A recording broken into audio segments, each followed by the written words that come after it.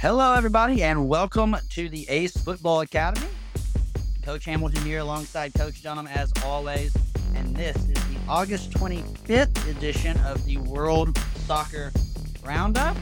Coach, we started anew last week. New season's kicking off. EPL back in form. La Liga, Serie A, everybody's playing now. So we reset our bet, and all is right in the world because I am back on top where I am supposed to be. Although both of us kind of struggled last week, we took some favorites. And the favorites, especially in Bundesliga and Serie A, didn't do us a lot of favors. So you went 2-4, I went 3-3. So I open up a 1-game lead to start this round I'm of just betting. giving you some false hope to feel good about yourself here. I'll be getting a little warmed up as the season gets rocking and rolling. But yeah, like you said, bigger leagues, it's telling us that it's not going to be clean cut, especially in the Bundesliga. I think La Liga, you're still going to get Barcelona, Real Madrid dominating. It's who's going to be third, fourth, and fifth as that goes along here. Premier League, kind of the same deal.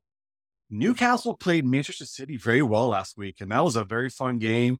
Liverpool struggling to get started. They don't have a solid midfield build-up yet. Chelsea had a great first game, and then it kind of slumbered in the second game. So everybody's still gelling a little bit. It's that first season jitters all around the world in their leagues. And I'm excited to see some mix-ups in these bigger leagues this season.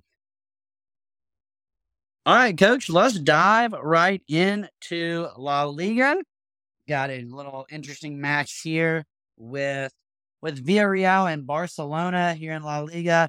Barcelona is a half-goal favorite with an over-under of 2.5. I think it's clear Barcelona is the favorite. Only a half-goal lead here is kind of surprising. Villarreal had a decent year last season. I don't know if they picked up anybody new, but Villarreal get a draw out of this and get a point. It's possible. I think you both expect Barcelona to win this. I'll go with Barcelona. I think both will probably, but I'm curious if Villarreal can pull off a draw on this. Yeah, I'm taking Barcelona, and I'm taking the minus a half goal, too. I think Barcelona rolls here. Absolutely. Bundesliga, ESPN and ESPN Plus, SC Freiburg versus Werder Bremen. That is a mount. It is Werder Bremen. Well, don't you know you're German? W's or V's? W's or V's. Werder Bremen. And what a mouthful that is, but they are squaring off this weekend in Bundesliga, and Freiburg is a half-goal favorite with an over-under of 2.5. Yeah, this would be an interesting match here. I see Freiburg finishing in the top 5 last year, competing to get in the top 4. I believe they'll probably do that again this season, along with Union Berlin. Werder Bremen, not a bad team. They're still a top 10 table. I feel SC Freiburg will probably pull this off. Another opportunity for a possible draw. I'm taking Freiburg to take this game. Yeah, Freiburg is one of those teams that we kind of mentioned in the preview episode we did. Are they ready to take that next step? And instead of competing for the 7th and 8th spot, are they ready to compete for, the 5th and 4th spot? And don't know if they're quite there yet, but I agree with you. I think they win this game. Serie A, CBS Sports, and Paramount, we have Torino and AC Milan. AC Milan is a half-goal favorite with an over-under of 2. We are following AC Milan closely because of Christian Pulisic. Yeah, this is going to be a great match here. So AC Milan picked off where they left off last season. They manhandled their game last week against Bologna. Christian Pulisic had a amazing debut goal for AC Milan, and I would love to see him continue that trend. But AC Milan was just on point. There was no let off from last season. Their new players have already gelled. Hope they continue, have no drop-offs in the future games, but AC Milan looks amazing, and I'm going with them here. Yeah, again, we're boring this week, Coach. I'm going to take AC Milan as well. I would love, the whole Chelsea Christian Pulisic thing was always just kind of weird and random and just never really clicked. So I hope he has a lot of success at Milan, and I am taking them as well. In the English Premier League, Coach, before we dive into a couple games, we have a little news on that front. Yeah, it looks like U.S. men's national team player Tyler Adams has completed his transfer to AFC Bournemouth. So another big time U.S. player getting into a big league. AFC Bournemouth has a new coach. They've had a couple decent games. They didn't get the wins in there, but they look pretty strong. And I'm assuming Tyler Adams is going to come in here and kind of be their holding mid, just like he does with the men's national team. And it'll be interesting how well he plays into the Bournemouth philosophy. Just as we mentioned before, and we even talk about around here at our level, so important to be playing in a competitive league, and not leagues where you're going to win 10-0 every night, and not leagues when where you're going to lose 10-0 every night. You got to play in leagues that are going to challenge you and make you better as a player. And that seems to slowly be becoming a trend for the U.S. men's national team. And I don't think the signing is going to make AFC Bournemouth a top table team, but they're going to challenge some games throughout the season, and they're going to score some points. So it's going to be a nice transition for Tyler Adams. I hope him the best of luck. Definitely. Our first game of the EPL is going to be league leading Brighton versus West Ham, Coach. Yeah. I know it's early, but Brighton sits atop the table with 6 points and a 6-goal differential advantage. So I think when we had our Premier League preview, one of the teams I called out was Brighton. They were my Newcastle from last season. I think Brighton's going to be that team this year. They just have that philosophy that is unexpected and very nice flow to their game. They've obviously have already gelled through this season. I look forward to Brighton really challenging for possibly a top 5 this year. Hope they pull it off, but that means one of our teams is going to be dropping out. Absolutely. So I'm curious how this season's going to go. Yeah, and on the other side of things, West Ham has opened well as well. Tied Bournemouth 1-1 in opening weekend, and then beat Chelsea 3-1 last weekend. So kind of handled Chelsea again. Well, we love kind of bashing on Chelsea a little bit. So we like it that they are already showing some struggling signs, but West Ham playing good soccer to kick off the season as well. I've made you pick first the past couple matches, so I'll go first this time. I have a pretty good inkling. I know what you're going to do. I'm hoping I'm going the opposite here, and I will take. I was just getting ready to take West Ham, but I think I'm going to take a draw now. I'm going to take a draw here. Yeah, I'm definitely sticking with Brighton. They're kind of my go-to this season. You know me, I'm a Liverpool fan, but I always have another team I'm kind of following as they go along. Last year was Newcastle. This year I'm following up on Brighton. I'm going to take Brighton on the win on this. Even though West Ham have a great coach and David Moyes, but Brighton is just, they fired on all cylinders both games, so I'm taking Brighton. Speaking of your team, Liverpool, and your second favorite team last season, Newcastle, they are playing this weekend, Coach. The line there is a pick-em with an over-under of 3. I'm going to hop back real quickly because I don't know if we gave the line for that Brighton-West Ham match. Brighton is a goal favorite with an over-under of 3. But here in the Newcastle-Liverpool matchup, Coach, it is a pick-em with an over-under of 3. I'm really concerned about Liverpool right now. They did bring in a new central defensive midfielder, so who pushes Alexis McAllister up into his attacking position, more natural spot for him. I wasn't really impressed with Endo last week. Castle has looked amazing the last 2 games. They are the real deal, and I feel like I need to take Newcastle. I'm just not getting good vibes out of Liverpool. I think both teams are going to score. In the end, I think Newcastle just has that better flow to their game already in sync. And so, unfortunately, hate saying this, I'm going to take Newcastle to win this game. Yeah, I thought Liverpool looked much better last weekend. And of course, competition maybe was a step down in Bournemouth. They actually fall behind very quickly. Bournemouth scores in under 5 minutes, up 1-0. Liverpool kind of slowly but steadily takes control of that game. They do lose McAllister on a red card. However, Dak got released. Yes, that's exactly what I was just going to say. Dak will just get a yellow card addressed to him as far as the books go, but they would have lost Alexis McAllister for this game. You've got Curtis Jones that can come in there. You've got Newcastle. You need your stars on the field. You do. And that's exactly what I was going to say. Despite losing McAllister in the 58th minute, they still were able to not only hold that 2-1 lead, they actually ended up adding to it to go up 3-1. So I thought they looked much better last weekend, but I agree with you. I think this is Newcastle's game to lose, and I don't think they do that. I'm taking Newcastle as well. Looking forward into the MLS, Coach, we kind of laid off the league matches last weekend because big night last night. Well, depending on when you're listening to this, big night on Wednesday night for the MLS with the Lamar Hunt U.S. Open Cup semifinals. The FC Cincinnati Inter Miami match, Coach, despite the outcome, it was everything we wanted it to be. FC Cincinnati jumps out to a 2-0 lead. Really, truly, as you and I, and you especially pointed out to me, they really dominated that game till about the 75th minute. And then things started to go poorly. Miami scores 3 straight, 2 in regulation to send it to extras. In extras, they score again. You and I both at that point thought it was over. Kubo is able to tie it up even later, goes into PKs, and we'll get into that in just a minute. But Inter Miami is able to win in penalty kicks.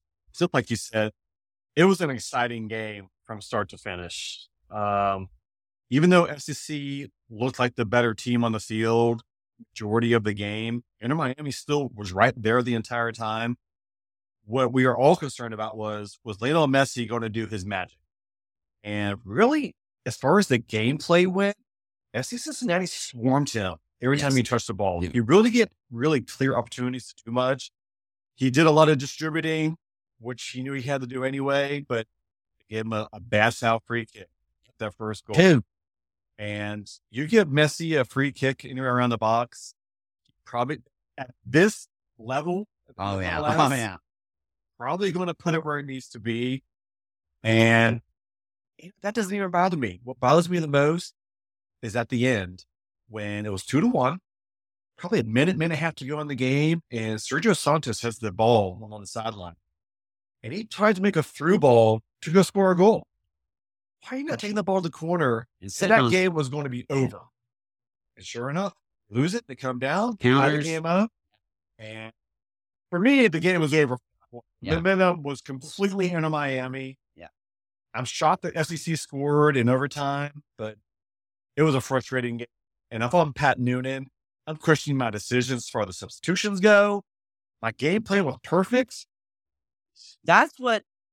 I think that's what bothers me the most about this game is the game plan was almost flawless. And then he makes some really questionable subs.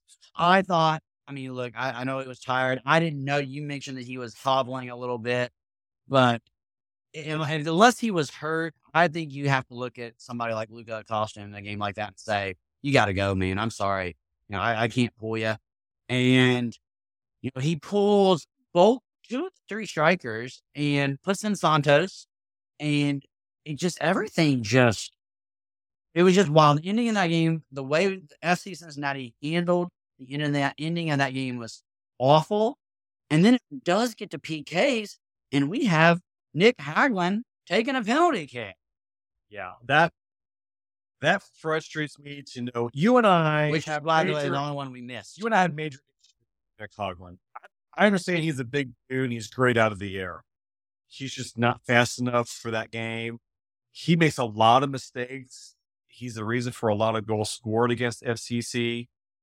He doesn't mark well. And just like you said on substitutions here, why are you taking your superstars? Why is Acosta coming off that field? Unless he can't walk at all, you're playing that entire game because he's your playmaker. Who doesn't come off the field? Messi doesn't come off the field. No, he does not.